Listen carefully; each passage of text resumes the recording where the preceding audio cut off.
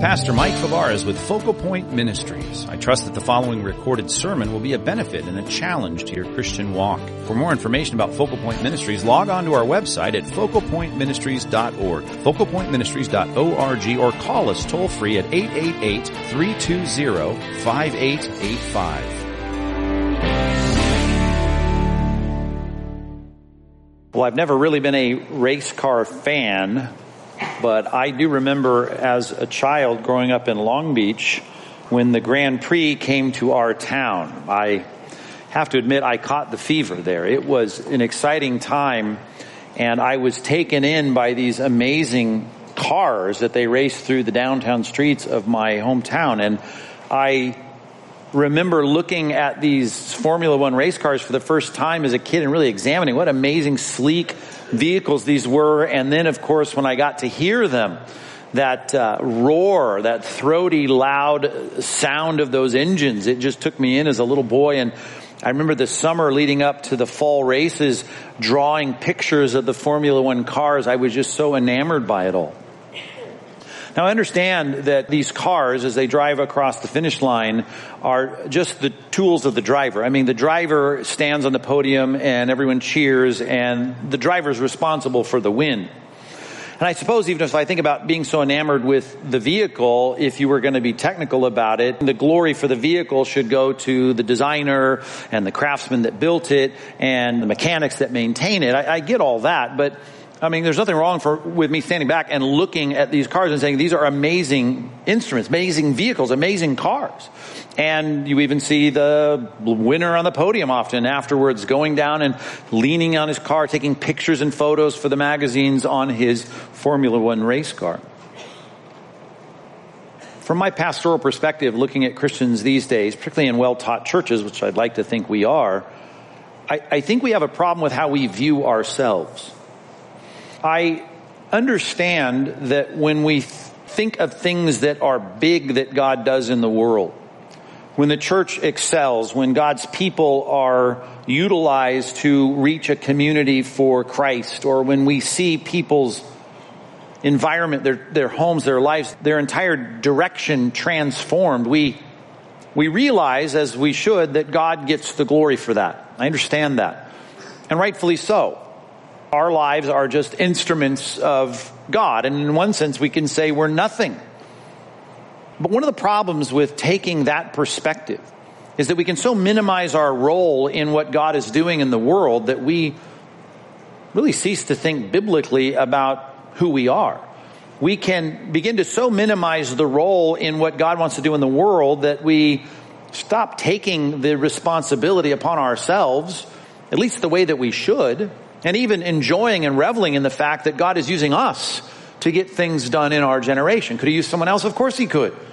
I mean, does he get the glory for what he does? Should he get the credit for making a difference in people's lives, even if it's through our instrumentality? Well, of course. Yes, I mean, he is the designer of our lives. He's the architect of our life. He's the maintainer of our lives. He fuels our lives.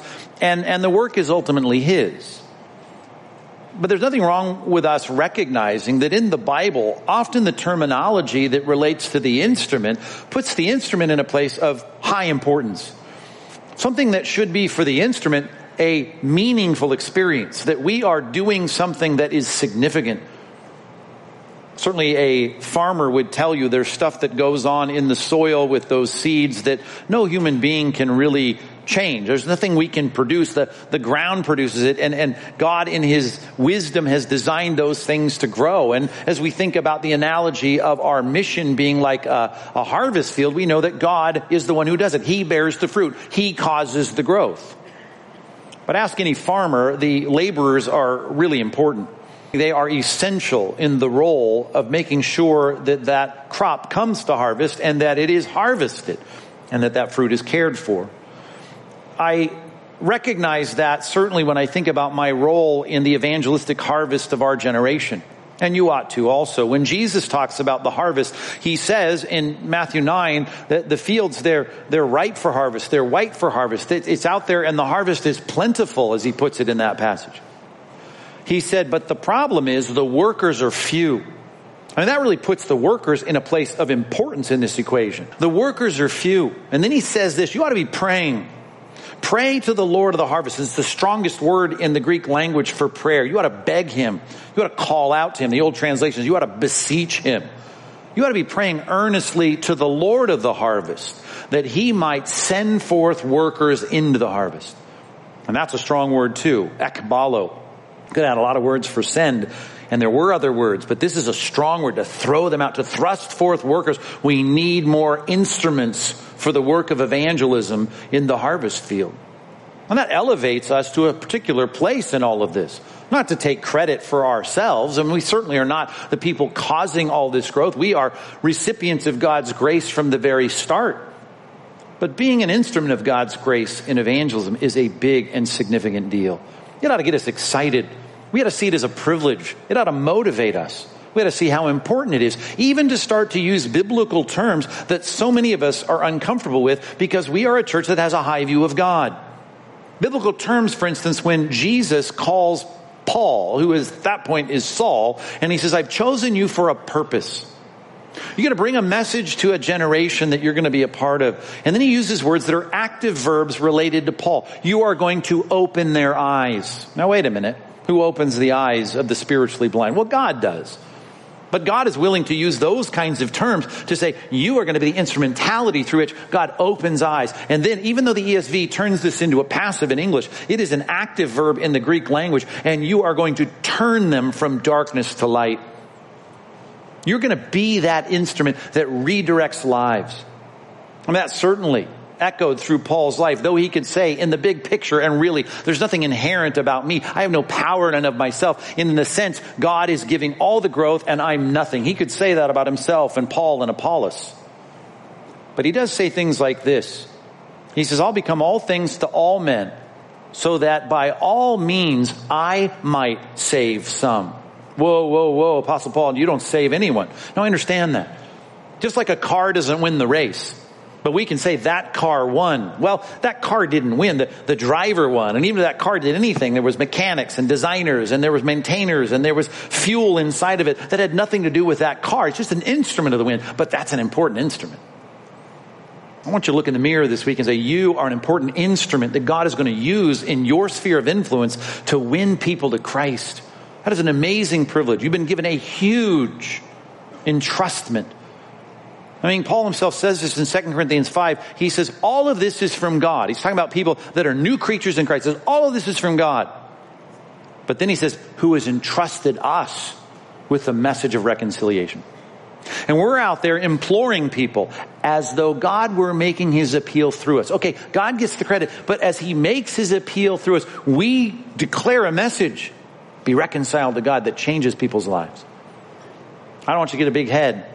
But I want our high view of God to minimize the instrumentality that you have, the role that you have to play. You are salt and you are light and you represent the message and you call out to those around you, the people you rub shoulders with every single week. You are the answer. Oh, you're not the point and you're not the purpose. And God could enlist a donkey, I suppose, to bring the message to people. I get that.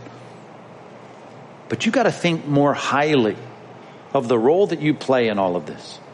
And there's no better illustration of that than when the country bumpkin, if I can put it that way, the Galilean that they could recognize from their country accent, Peter, a fisherman, can stand up in front of the masses who have come, the wealthy enough to travel, some of the spiritually astute in Jerusalem. He can stand there 50 days after Jesus was crucified, and he can call them all to feel the culpability for that.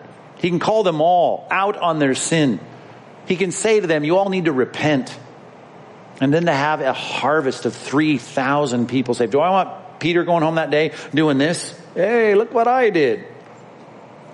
I don't want him to be a prideful instrument in God's hand. God's looking for humble vessels. But God is praying for more workers to be thrust out into the field, and you have a sphere of influence. There are people on your kids' soccer team, those parents that you sit on the sidelines with. There are people on that committee that you serve in. There's the people at the gym that you work out at. There are folks, of course, at your workplace you rub shoulders with every single week. And God has you as an instrument and a means by which those people can be saved. And the message you bear is powerful. And therefore, you are a powerful instrument in God's hands. I'm not trying to stroke your ego. I'm not trying to make you a prideful person.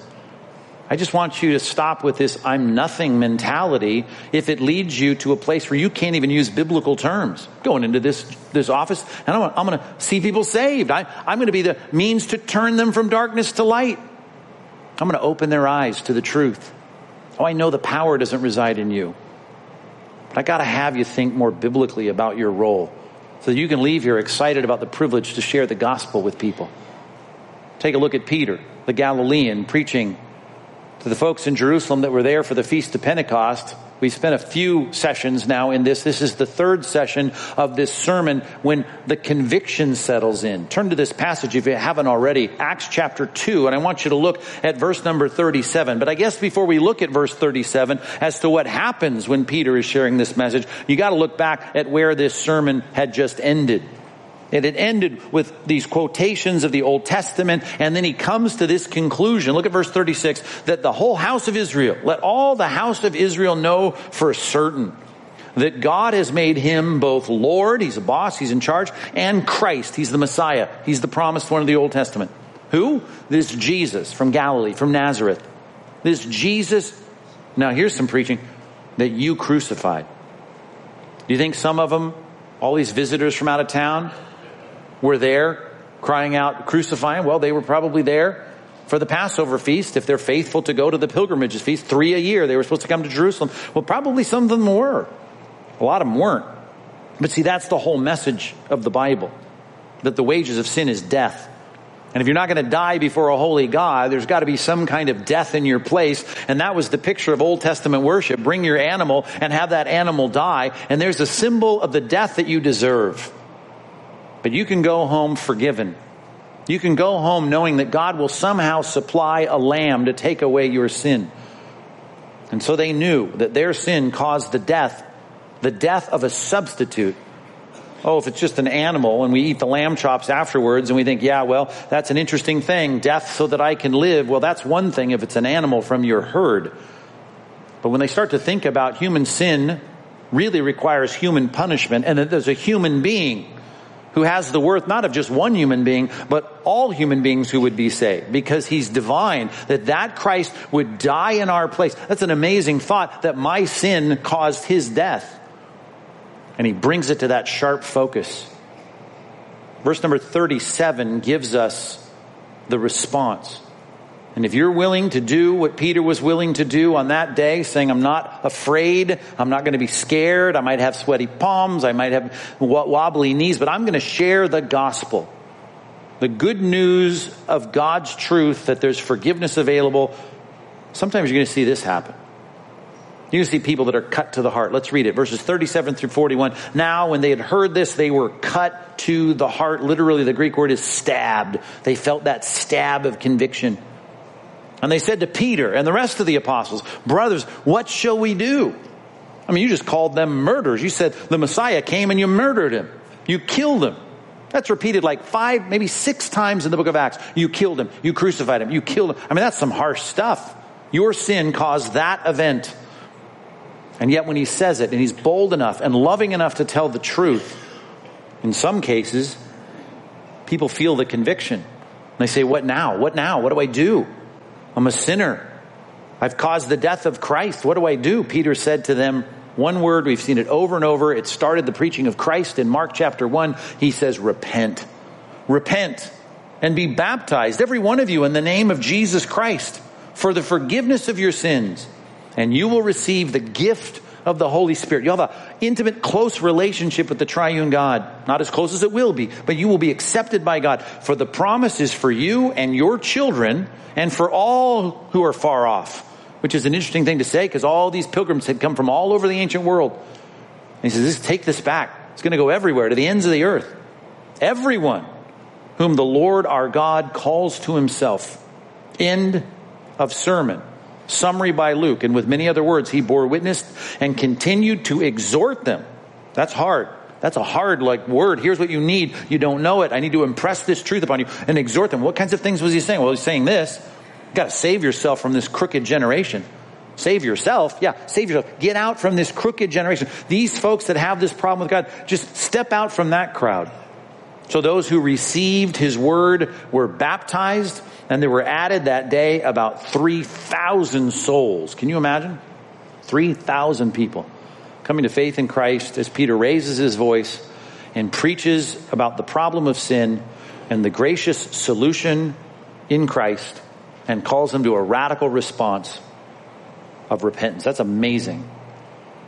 And it's the same thing that can happen now for all those who are far off, even you. On the other side of the planet, 2,000 years later, there are people in our sphere of influence. We sit here in a populous place. I wouldn't want to pastor in a non-populous place. I want to be in a place where the harvest is big. There's at least 1 million people within reasonable driving distance of our church. You look at all the places we work, all the places we live, all the places you go to eat, and you draw a circle around that. There are, at least 1 million people that are in our own backyard. We could see 3,000 people won to Christ. We'd have to add a couple services, but we could do that. There's a harvest, and we're not sitting here in a Christianized society where everyone goes to church and everyone's got it right with God. There's so much potential. There's so many opportunities we have to share this message, and this message is powerful, but it's going to start with conviction. When people's hearts are convicted. That's what happens in verse 37. It's a very strong phrase here. They were stabbed to the heart, cut to the heart. And they said, what do we do? Not, you just called me a murderer of Christ. Put up your dukes. I don't believe that. I don't think I'm a sinner. Why would God ever punish me? They're not fighting. They're opening their arms and going, what do we do? That's conviction. Number one in your outline, that's what we need to start praying for, that our words would lead to that. We need that. You're not saved without it. Number one, if you're taking notes, pray for convicted hearts. That's what you need to be praying for. And I want you to write it down that way, because I do know this. It is God's work, but you're the instrument of that. You are the means by which that happens. He says to you, go and share the message of the gospel.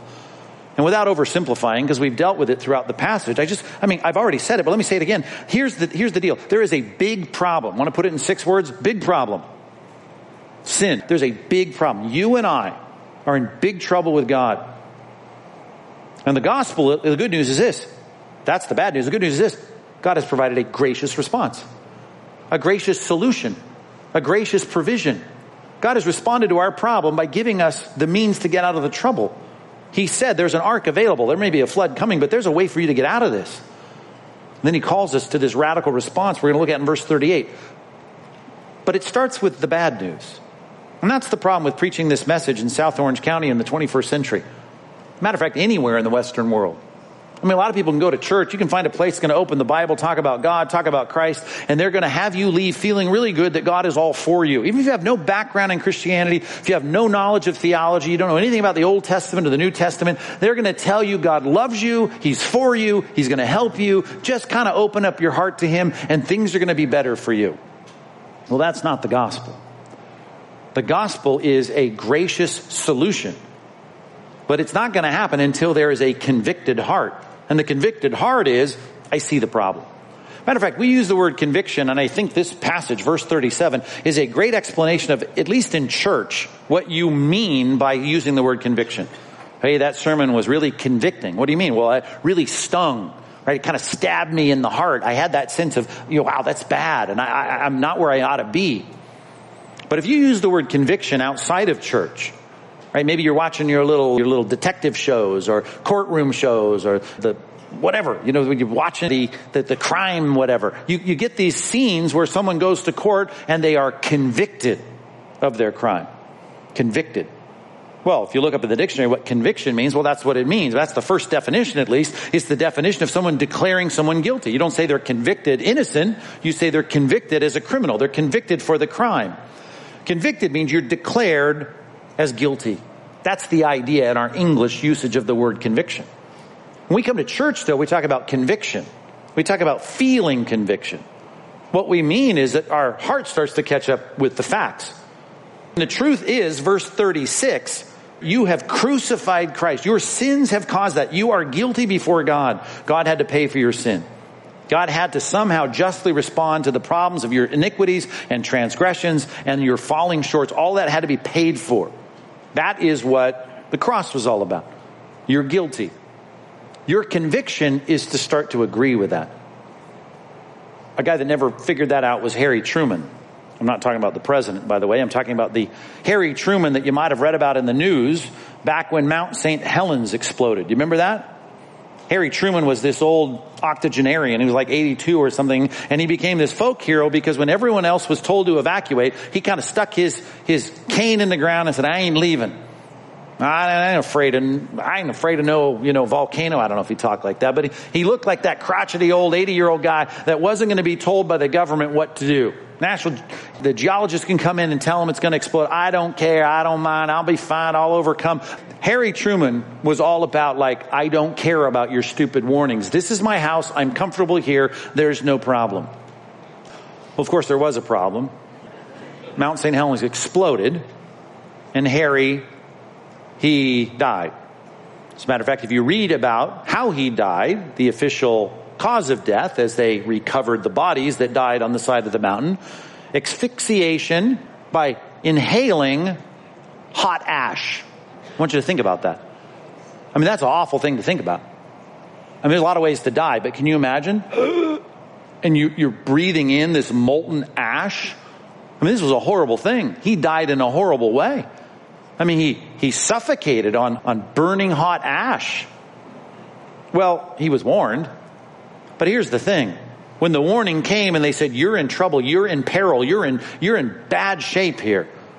You got to leave. You got to get out of your comfortable life and everything you think is fine and all the creature comforts of your home. You've got to leave this place.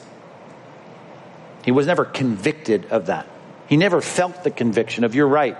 He never agreed with the sentence. I know it's hard for us to go around like Noah and say there's a flood coming, because it takes you back to a caricature of Christianity that you and I have decided in our culture is antiquated. It's something that, maybe our great-grandparents did, and they had the bell and the sandwich board, and it was turn or burn. It was all this threatening talk about God, and we don't want to talk like that. Right? We want a God that's going to kind of merge into your life and make your life better. We love the appeal of the gospel, that God loves you. He has a wonderful plan for you, and it's just great. Would you just open up your heart to the love of Christ? We love those things. But the love of Christ means nothing if we don't understand the conviction that is already there, the diagnosis of a problem, and what we're calling for, what we're praying for, what the message of the gospel is trying to say is there is a problem. You are in peril. Turn or burn may be a caricature of biblical evangelism of days gone by. But you tell me, please, what's the error of those three words? That is the message of the gospel. Matter of fact, you see it in verse 40. Save yourself from this crooked generation. You could see Noah even saying, hey, you are going to drown. Talk about asphyxiation. Talk about drowning. You're going to drown with water in your lungs unless you respond and get in this ark. Now, you're never going to celebrate the joy of having a bunk in the ark until you realize in your own heart the conviction that you're right. We are a sinful society. We deserve to be judged. You know what? It's right for God to drown this whole generation. But you know what? There's a gracious response. Great. Let me get on the boat. Let me get on this ark. See, the gospel means nothing, really. And I say gospel, the good news means nothing until we process the bad news. You ought to be praying for people to feel conviction. You may not want to be a messenger of that, but I'll tell you, there's not a person in this room. Look at me now. There's not a person in this room that is genuinely saved, that has their name written in the Lamb's Book of Life, that I'm going to spend eternity with. Not a person in this room that has not walked through the portal of a convicted heart. You had to. Raise your eyebrow at me if that had to be you. Or you are not saved. If we don't know the problem of sin, we do not know the salvation provided in the cross. And I know we're afraid. Who wants to go tell our coworkers you're a sinner? Who wants to go tell your family members at Thanksgiving, hey, you know what? You're going to hell. You may want to say that occasionally, but you don't want to say that if you really have a relationship and you want them to be encouraged. You want to give them good news, not bad news. It's going to be really, really hard for us in our generation, in a day when everyone has pretty much accepted the fact that religion should be a positive philosophy that never includes anything that would lead to a stabbing of your heart. The real gospel, if it's given, is going to provoke this response. It is the portal to salvation. No one gets into the blessing of salvation without ducking through this very lowly, humiliating reality that we are sinners and we deserve God's judgment. And praise God for their sake and for God's glory that they were cut to the heart. Because then they were ready for the answer. They were ready to say, what do we do? And Peter then could respond with the answer. Look at verse 38. Peter said to them, here's the word, repent. I've said it many times from this platform, the word repent, if you wanted to give it a vernacular equivalent in our language, it would be turn around. Matter of fact, that was the word apparently used in the ancient world to turn armies around. The about-face command was the word metanoia. That's the word. Metanoeo. That's the verb. It's a compound word. We talk about it a lot. Meta means after. Noeo, the verb, means to think. Noia, from nous, the Greek word for mind. And I often argue from the platform, and rightly so, because the context is always making it clear it's more than you just changing your mind. Because if you just want to think in component parts of the word, you can say, well, that's what I mean, think after, right? To afterthought. It's thinking differently. I thought one way at one point, now I think differently. And you're right, that is the kernel, that's the essence of it. But because it's thinking differently in such major categories like, you know what, Jesus, who you were willing to dismiss, so much so that you would crucify him, now you're going to recognize as the Messiah and the boss. That's a huge change of mind. For you to say that I'm fine living the way I live, and instead now recognizing, you know what, no, you're right. I need to get out of this mess I'm in with God. I need some solution. That's a huge change of your mind. It's a change that the Bible says God grants a new brain, a new mind, a new heart, which was the center not just of our emotions, it was the center of our thinking. And so metanoia, in the core, I'm not denying the fact that nous, the idea, or noeo, the verb, I'm not saying that it's not, that my mind is involved in some kind of change. But it's going to be a change that results in changed action, right? It always is. As a matter of fact, that's why I think it's paired with something here that we know of as baptism in the name of Jesus Christ. And we think that this has to be water baptism because that's the way it was set up in the Great Commission. You make disciples and you baptize them. You make a disciple. How do you make them? The same way John the Baptist made disciples. He called them to repentance. Same way Jesus made disciples. You call them to repentance. It's the same message in Luke 24, the record of the Great Commission there, repent. Take the message of repentance for the forgiveness of sins to all nations. Repent, repent, repent, repent. Well, why is he tacking on baptism here? Baptism. Because repentance is always going to change your mind, your heart. It's going to transform who you are in the core to where you're going now in a different direction. And now you're going to be just like when Peter was first called to follow Christ. Follow me. Well, now what? Well, drop your nets, follow me. Where are we going? Well, I'll tell you where we're going. We're not going to be here. We're going to go there. Well, who's going to tell me where to go? Well, you are, because I'm following you. So you're the leader now. Repentance is this relinquishing of the directional focus and progress of my life. And I'm saying now, Christ, you're in charge. And for us, we can still do that 2,000 years later, though Christ is not physically here to say, follow me. We're going to go down to Lisa Vale Parkway and we're going to head up to Irvine. I mean, we don't follow Christ, but we follow what he says. And you know what he says? First thing that disciples ought to do, get baptized. The combination of these two things is not that strange. The combination of these two things, first of all, should not be mistaken for, well, when the water crests over the top of your forehead, well, then your name gets written in the Lamb's Book of Life. Well, it cannot mean that. Well, how do you know it can't mean that? It seems to say that right there. Be baptized, every one of you, in the name of Jesus Christ for the forgiveness of sins. You receive the Holy Spirit. Well, I understand that. Here's the combination, right? You repent, which is something radically changed in the interior of your life. Of course, it's a gift of God. God produces that. And now go do what he says. The first step, the first act of obedience is to be baptized. Why in the world would those be paired together? And how do I know that that's not something that I add to the response of this penitent faith in Christ? Well, how do I know that? Well, because I would see it everywhere. Matter of fact, that would be the focus. It would be the focus so extensively that it would be something that we would not only see recorded repeatedly throughout the scripture, we would see Paul so interested in having people baptized in the city because repentance, I guess that's just one component part. Then you got to get them baptized. Write this down if you would. 1 Corinthians chapter 4, Paul boasts in the fact that he was the agency of salvation among the Corinthians. He said, you might have many guides in Christ, but you only have one father. I became your father through the gospel. In other words, I led you guys to Christ. That's 1 Corinthians 4. Now write this down. 1 Corinthians chapter 1. He talks about baptism in 1 Corinthians chapter 1, and he says this. You guys are so into who baptized you. You made a big deal out of it. I got baptized by this guy. No, I got baptized by that. You've created factions based on, hey, he says, I'm glad I didn't baptize any of you guys. Well, except I guess for Gaius and Crispus. I did baptize those guys. Oh, and now come to think of it, next verse he says, I did baptize the household of Stephanas. So he's got two guys, Crispus and Gaius, and then he's got Stephanas, a household, which I don't know, maybe he had a bunch of people in that house. But he said, beyond that, I didn't baptize any of you, and I'm glad about that. Well, he's boasting in chapter 4 about being the spiritual father of these converted people. And then he's sitting there in chapter 1 going, I'm glad I didn't baptize you guys because you can't claim that you're baptized in my name. Well, what's the point? Well, how in the world can you claim to be the spiritual father of these people if you weren't baptizing these people? Well, baptism, I'm not trying to minimize the importance of it. Very important. Should do it.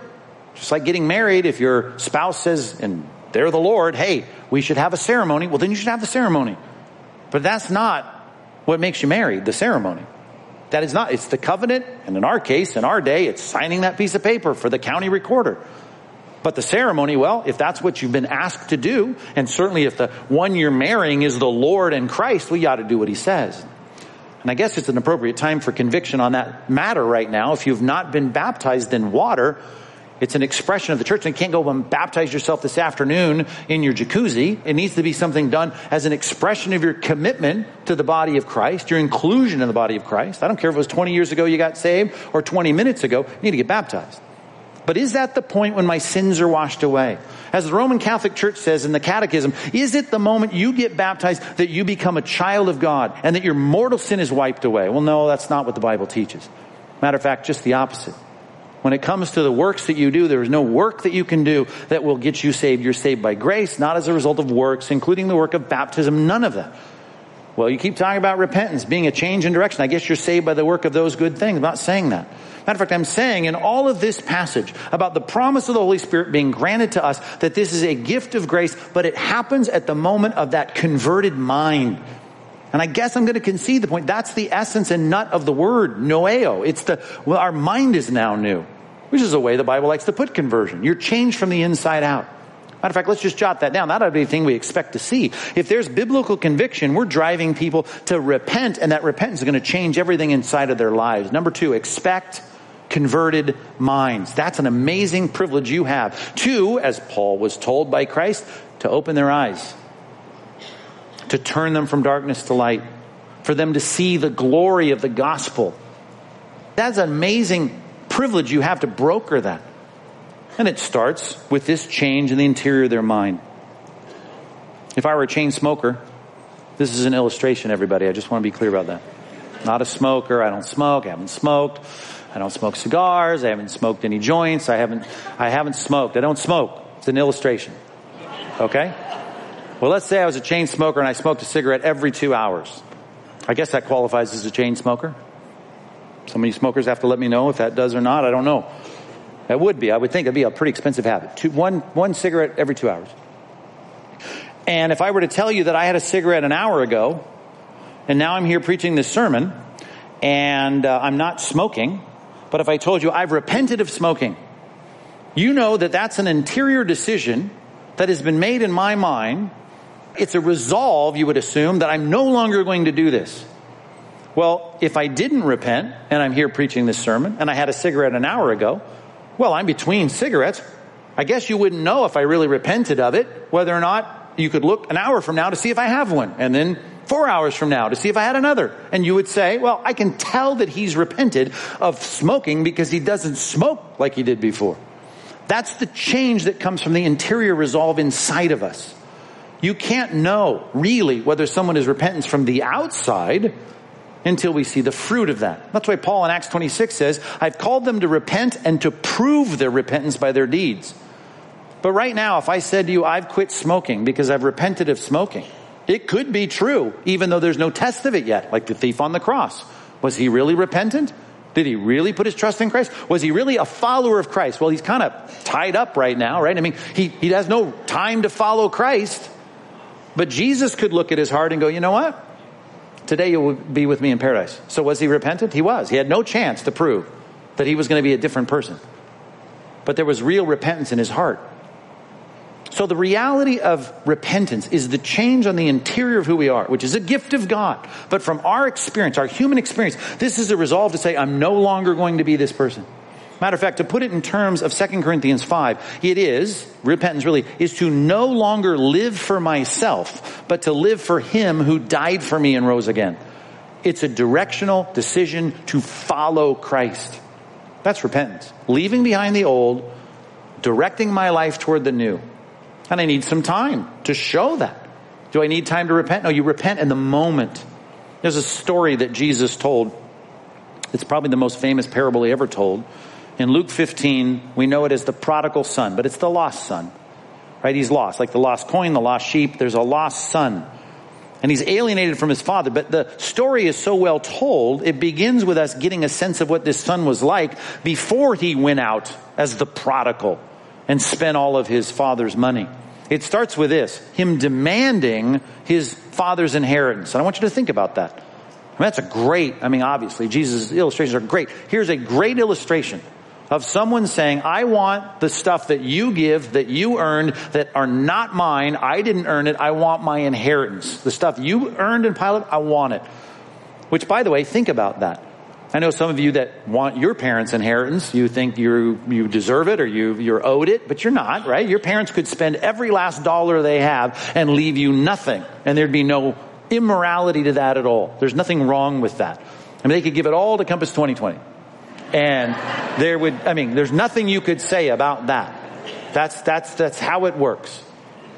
But this man, just like so many non-Christians, just like you and I, before we came to Christ, like, I want my stuff from you. That's why we get so mad when God takes stuff away, like my good health or my family or my friends or my job. When those things are taken away, we get mad. We say, those are mine. We feel as though we're owed all those things. So he's demanding his inheritance. But he wants to turn his back on his father, so he does, and he goes to a faraway country. He'll get far away from God as I can. I just want the gifts of God. I don't want God.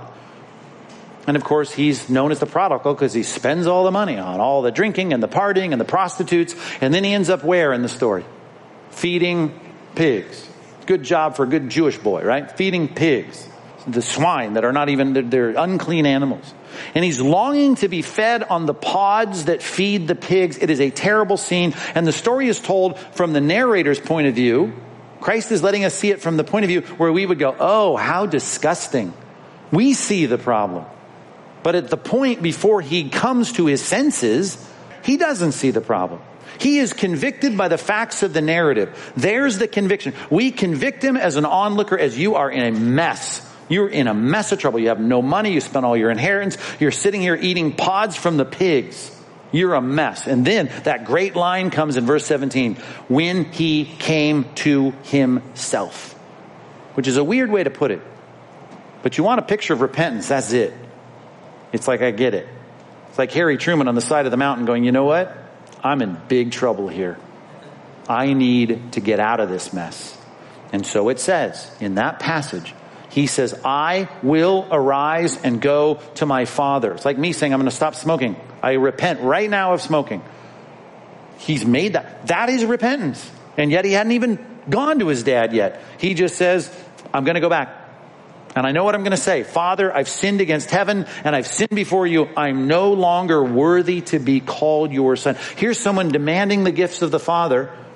And now what is he saying? I don't deserve anything from you. I'm such a sinner. See, that's the conviction of our hearts. The conversion of our mind is, as it's put in that passage, verse 17, coming to ourselves. Coming to a realization that what you see, objectively, God, is true. I'm a sinner. That's what confession is. It's agreeing with God from his vantage point, his perspective of the mess that I'm in and the mess that I am. And so, it says, he gets up, he arose, and went to his father. And guess what? He said exactly in the next verse what he had said in the previous verse, and that is, he came to his father and said, Father, I've sinned against heaven and before you. I'm no longer worthy to be called. So the repentance took place while he's got swine pod food in his hand. That's the real repentance. And then it works itself out in his behavior. And then he goes back and he says, I don't deserve anything from you. And of course, the great story of that passage is the Father embraces him. The gospel. You got a big problem. The gospel. You have been provided a gracious solution. Then there's a call to a radical response. There's the gospel in 6 words. Big problem, gracious solution, radical response. Let's look at the radical response. Acts chapter 2, verse 38, repent. That's the response. And we are calling people to that, and we're hoping for that, and that's it. And then what happens? Well, the Father throws a party, calls everyone in, and in that passage in Luke 15, they enjoy this reconciled relationship, and there's a family that is there serving and enjoying one another, and it's a great thing. And that's exactly where this passage ends for us today. Verse 40 and 41. With many other words, he bore witness and continued to exhort them, saying, save yourselves from this crooked generation. Get out from this mess. It's a mess out there. No one cares about God out there. No one submits to the lordship of Christ out there. No one is doing what God's will is. Get out from that crooked generation, because it's under the sentence and judgment of God. Come and join us. That's what the picture of baptism is, joining this crew. And so those who received his word, I often talk about this word when I think about what a great thing it is to broker the gospel to non-Christians. And it says there in 1 Thessalonians chapter 2, when Paul came to Thessalonians, he shared the message and he said, you didn't receive it as the word of man, you received it for what it is, the word of God. And the word receive there is the word dekomai. Dekomai is the same word that is used on the Temple Mount when Simeon takes the baby Jesus into his arm. It's the welcoming word. It's a compound here. It's even strengthened here. Those who really just embrace the word, they welcome the word. You could have used lambano or other Greek words for taking it in or received it or agreed. But the word here is that word dekomai. They embrace the word. And then they did exactly what Christ said we should do with new disciples. They were baptized.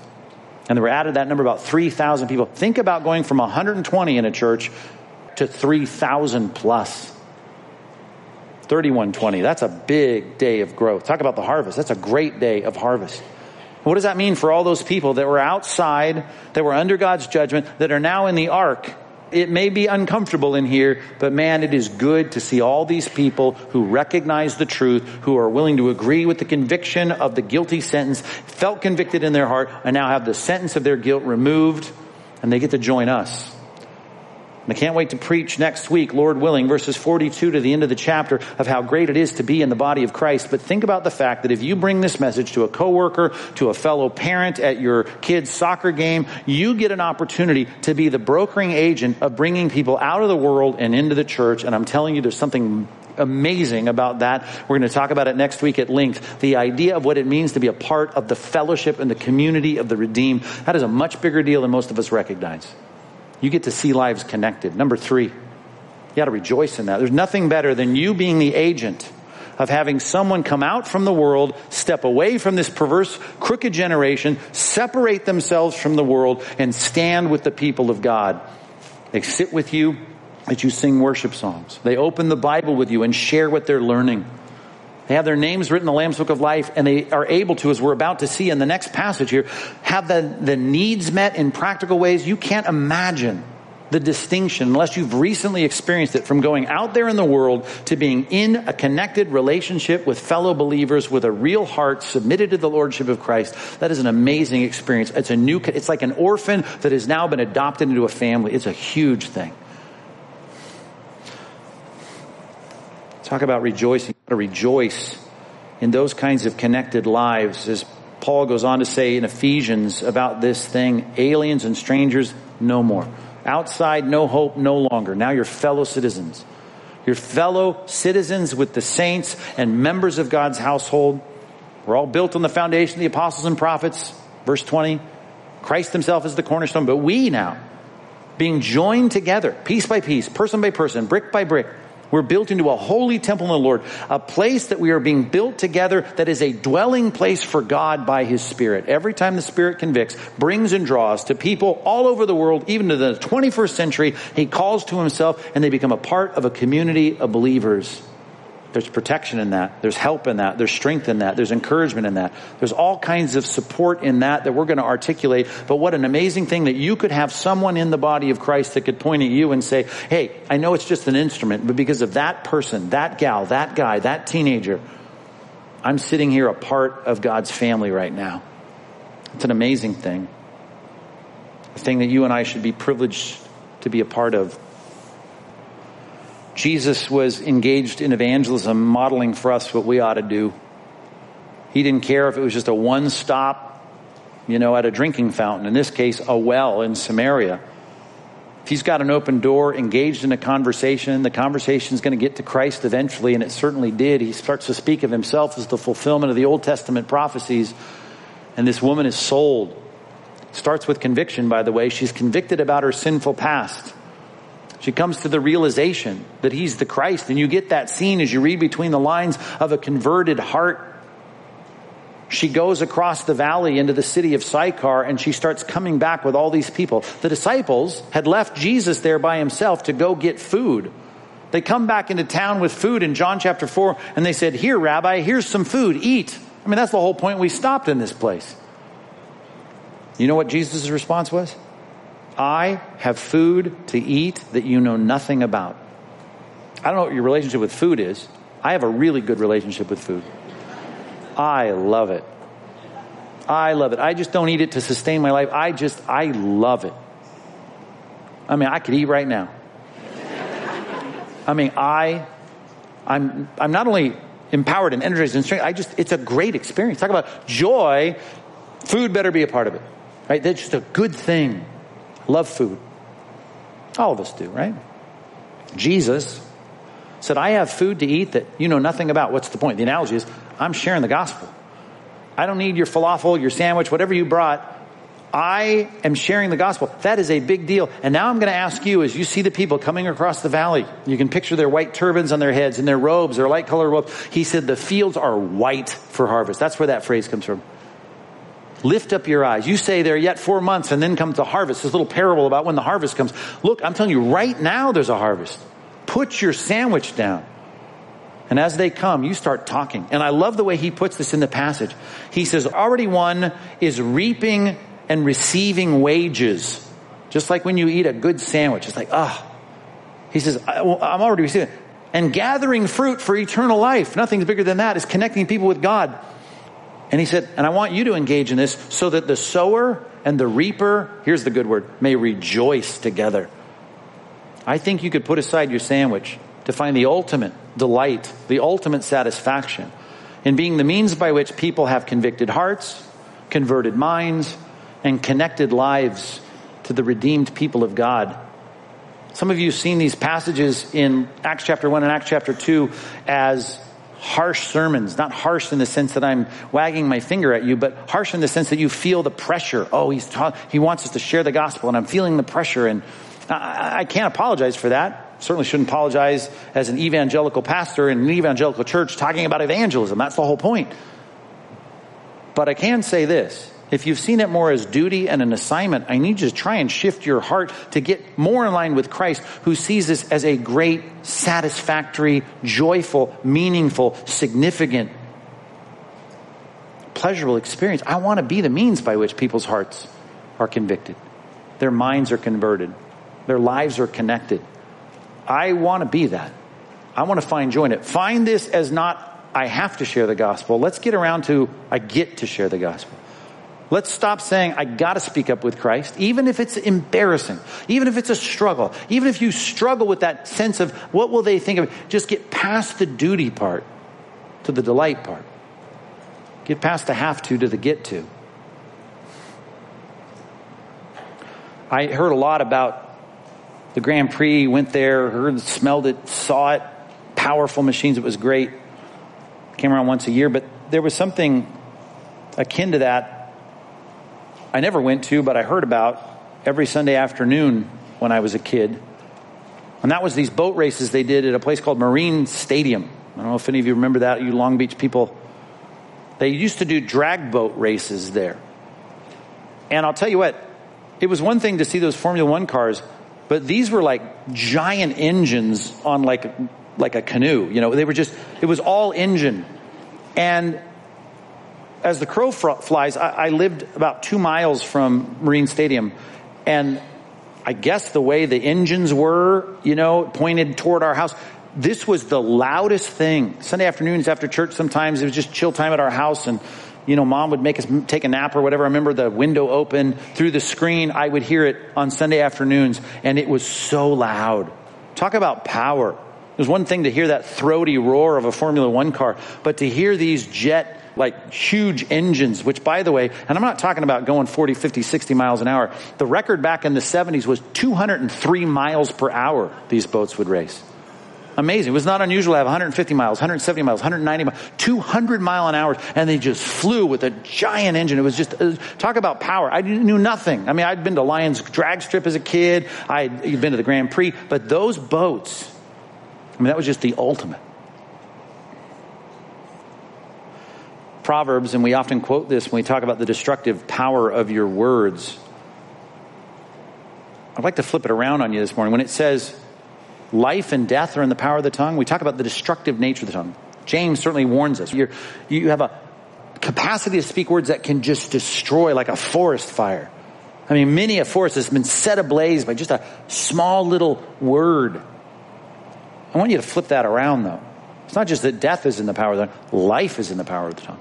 Matter of fact, the preceding verse there in Proverbs 18 is the harvest. It's a great verse. Let me read it to you. It says this. It says, the fruit of a man's mouth, by it his stomach is satisfied. He is satisfied by the yield of his lips. Yes, death and life are in the power of the tongue, and those who love it will eat its fruits. I want you to think of that in the positive sense. If you love to share the words of life, then you're going to eat the fruit of that. You'd be like Christ, saying there's nothing better than for me to look at a gal who's got a messed up life and to say, I was messed up too in our case, and you can have forgiveness. You got to admit the problem. You got to let God convert your mind. You got to connect yourself to the people of God. This is good news. It's life-changing news. Some people think it's too hard.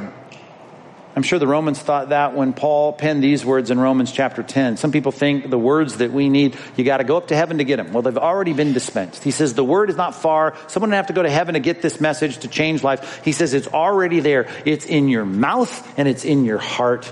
And then he goes on to say this. Anyone who calls the name of the Lord will be saved. The point is this. It's the whole passage about who's going to ever believe in Christ if they don't first hear it. Someone's got to give it to them. How beautiful are the feet of those who share that good news. I'm telling you what, you have power. You can talk about the Super Bowl. You can talk about the World Series. You can talk about politics. There's a lot of things you can chat about with the people of this world this week. I'm just saying, can you turn the attention to Christ? Can you bring back the diagnosis of Scripture to the conversation that all have sinned and fallen short of the glory of God? And you have that message in your mouth. How important are you to those lost people in your life? Power doesn't belong to you. I get it. But the power is in the Word. And that Word is in your mouth. We just got to open up our lips and let that out. I encourage you this week to be vocal for the Lord Jesus Christ. Let's pray. Would you stand with me? I'm going to dismiss here. Let me pray with you before we leave. God, just before we leave, we want to, first of all, look at this, I suppose, from the point of view that many of us here are recipients of that work of the gospel. We've had that convicted heart. We've had our minds transformed. We've been connected to the church and enjoying the blessings and benefits of being part of the body of Christ. But God, there's another perspective here in this passage. We need to be the agents of getting that done in other people's lives. Help us not to downplay our importance or to think of ourselves as nothing. While you could use a donkey, I suppose, like you did with Balaam, to speak truth, you've chosen to use us. So let us be willing instruments in your hands to see hearts convicted, minds transformed, and lives connected to your people. In Jesus' name, amen.